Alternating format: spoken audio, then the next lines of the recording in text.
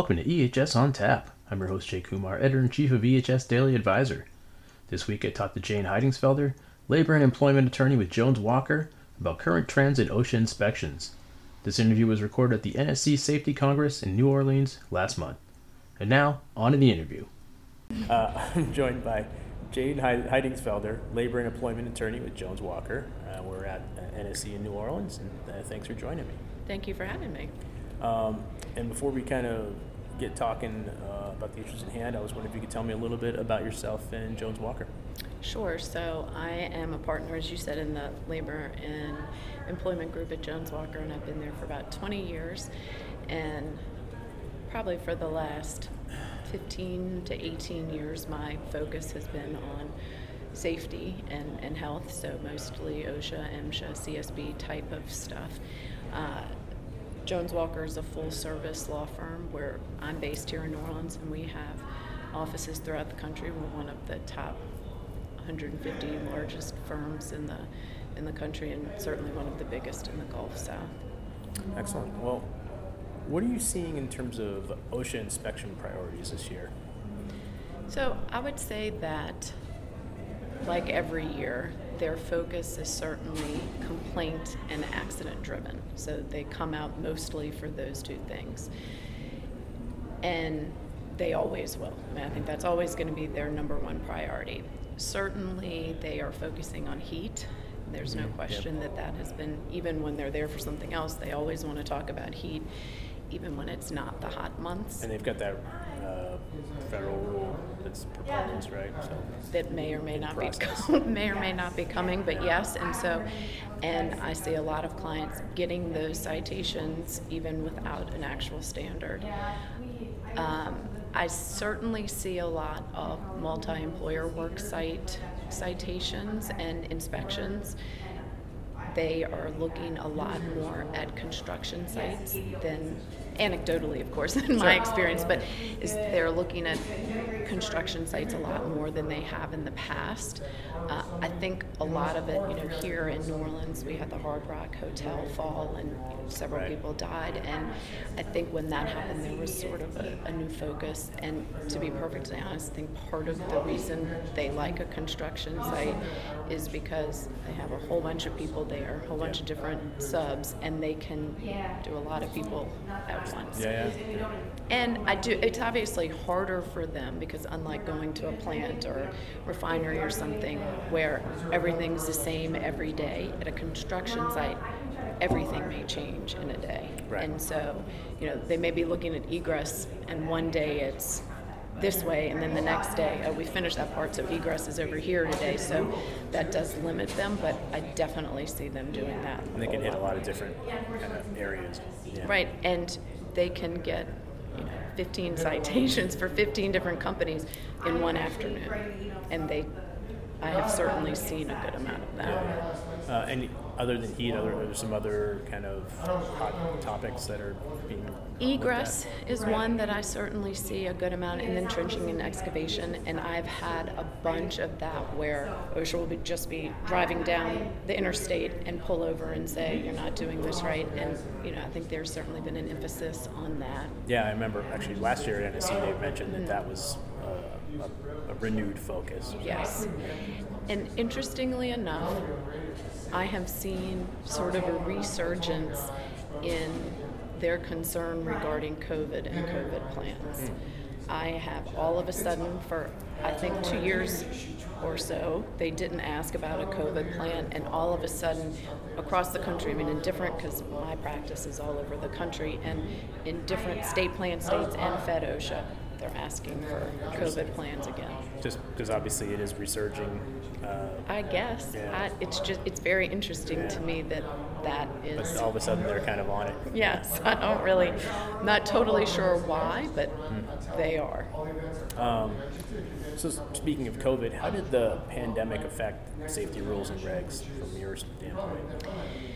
Certainly during the time of COVID, they looked at, how close are people working. I think they've calmed down on that, but I do think they are looking to make sure that you have some type of infectious disease plan in place.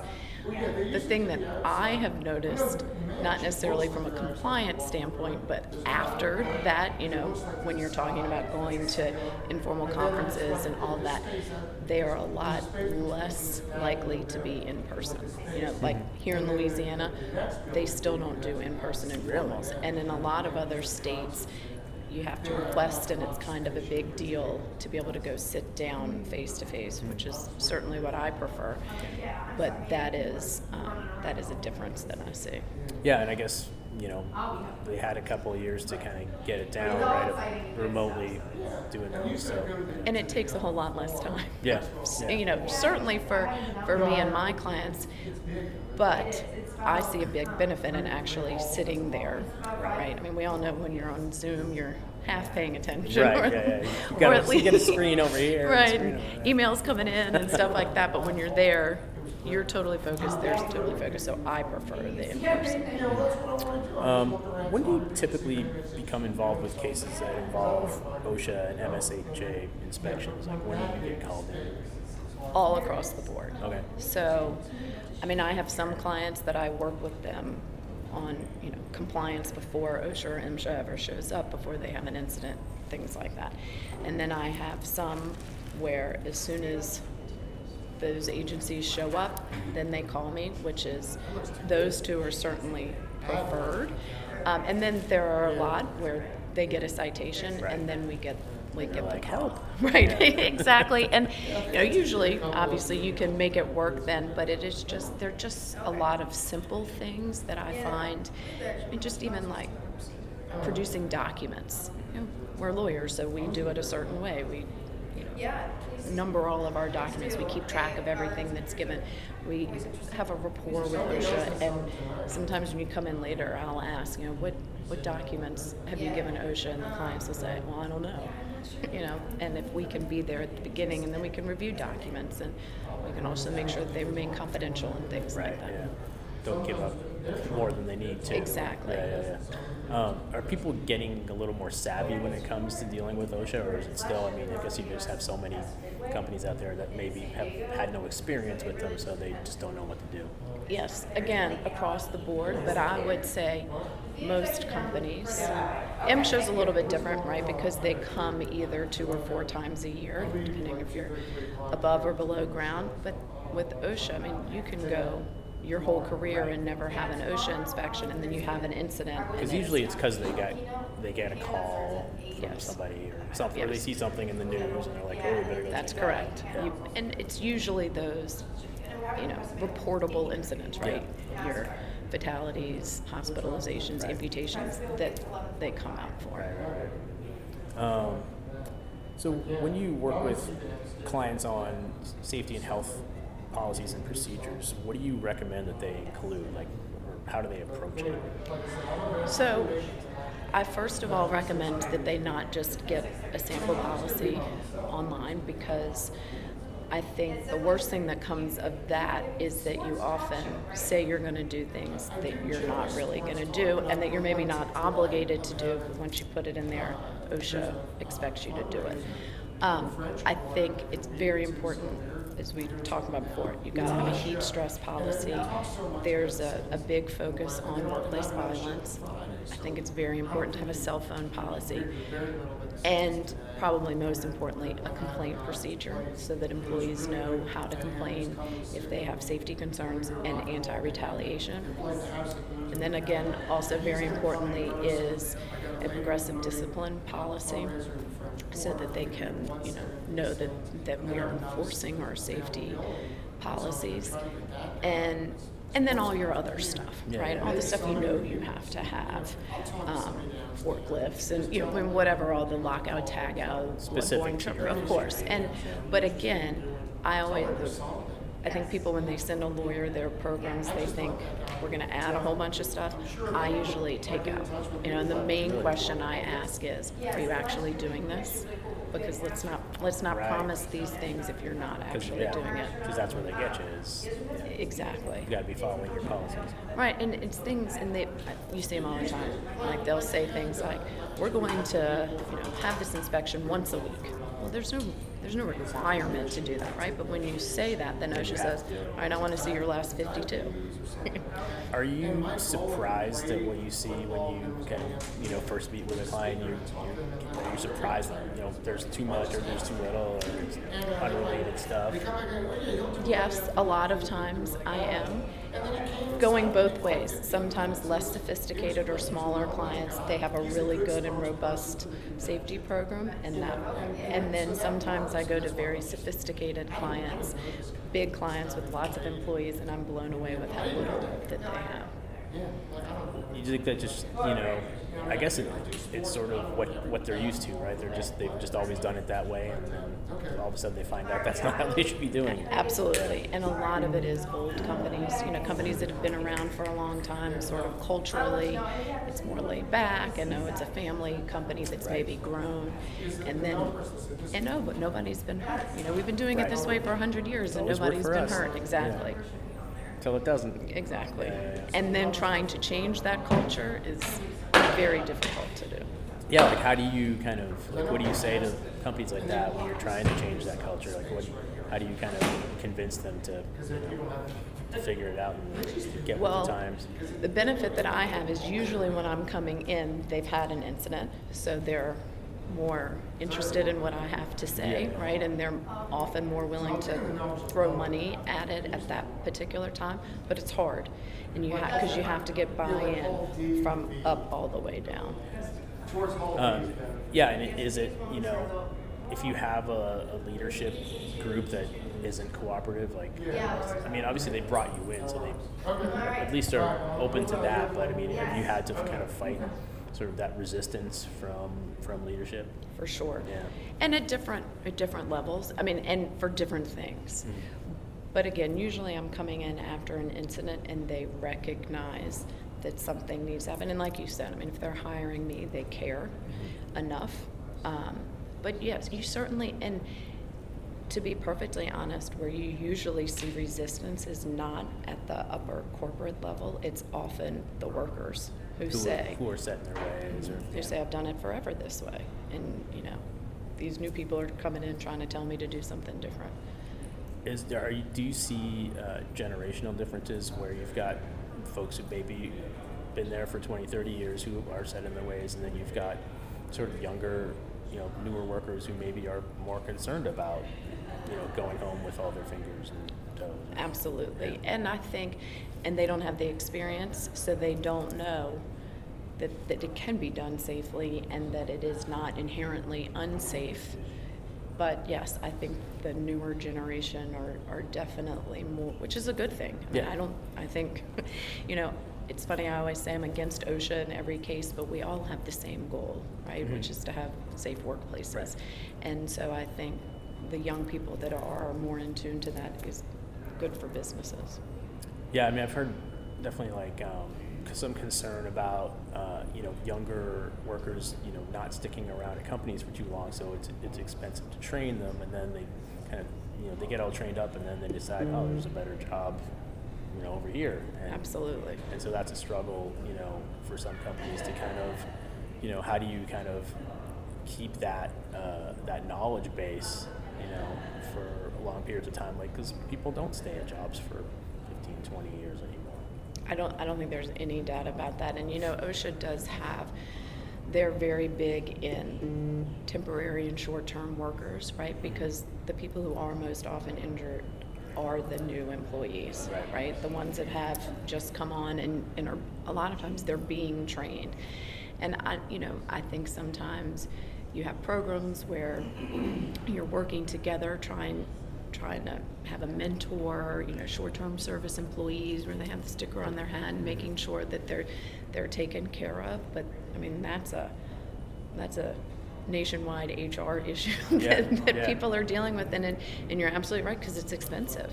You take all of this time, you put programs in place to train these people, and then they leave. And to be perfectly honest, OSHA has the same problem. Right? They're having a whole lot of turnover because they get people in, they train them, and then they say, I can make more money in the private sector. Yeah, sure. Yeah, I didn't even thought of that. Have you seen a lot of concern about the increase in remote work? Obviously, it became pretty commonplace during the pandemic, and a lot of companies, depending on the industry, I mean, certainly construction, you're in person, you got to do that stuff in person, but, from a remote standpoint where it's harder to kind of, maintain that sort of, safety culture and making sure that people are following what they should be doing when they're at a remote location or they're working from home, like how, have you dealt with any of that kind of stuff? Sure. Now, like you said, most of the clients that we deal with are, plant, refinery, construction, so the people are there. But I do think that when there are people who can work from home, there can be a big disconnect because they're not there, they're not seeing what's going on every day and how things are working. And then I can say I have also done a whole lot of work from home policies too, because that's a big concern on a number of different levels, but including safety and how does that work. And, is OSHA going to get involved? Out in California, there was a movement for them to, even do in-home inspections. And again, it was a movement, but there are a lot of concerns when it comes to that and recordability of incidents, even when people are working at home. So what would you recommend for those kinds of policies in terms of, keeping an eye on? Mostly communication, right? And ergonomics is would be sort of the number one thing. And so it's a lot of communication and maybe even training of employees, like, hey, when you work at home, make sure your chair is upright and make sure you get up and walk around every few minutes. Just things like that you include, but otherwise it's really very specific to the employer. Wanted to ask you, where do you see safety enforcement heading in 2024? So truly much of the same, I would say. When Trump came into office, I got a whole lot of what's going to happen. Is everything going to change? Is he going to deregulate everything? And nothing happened. No major change happened from Obama to Trump, and even really Trump to Biden. I certainly see the difference in a Democrat and a Republican, which you always see, but nothing drastic. I certainly think they will maintain their focus on heat. Workplace violence, I know, is a big thing right now. They have the proposed standard in hospitals. California has just come out with a proposed standard, and so I think that's definitely going to be coming. They have an emphasis program on falls, and then we all know that's... Which has always been a problem. Exactly. Yeah. And so, but I think just your standard top 10 list of injuries and what causes injuries, and again, the whole focus being injuries and complaints. And then, of course, 11C retaliation. That's always near and dear to OSHA's heart. Yeah, because, obviously, if your workers are afraid to report near misses or incidents, then, that's going to be an ongoing problem for you. And obviously, we've seen that in the past. For sure. And, you asked about pushback, and I can say one of the areas where I get the most pushback from clients is when I try to tell them that they shouldn't have their bonus program structured based on recordable rates. And OSHA very much frowns upon that. They've seen that as having a chilling... Right, yeah, if you're like, we want 0 events, make that happen. But it's not even it's when it's recordables, right? Because they think then, like you said, people are going to be afraid to report any injuries. Or they're trying to get that bonus, and they're like, all right, well, this didn't happen. Exactly. Well, Jen, thank you so much for joining me. This has been great. Have a great conference. And, thank you. Nice to meet you. Nice to meet you, too. All right. That wraps up episode 184 of EHS On Tap. You can find more information about the show and listen to on-demand episodes at ehsdailyadvisor.blr.com.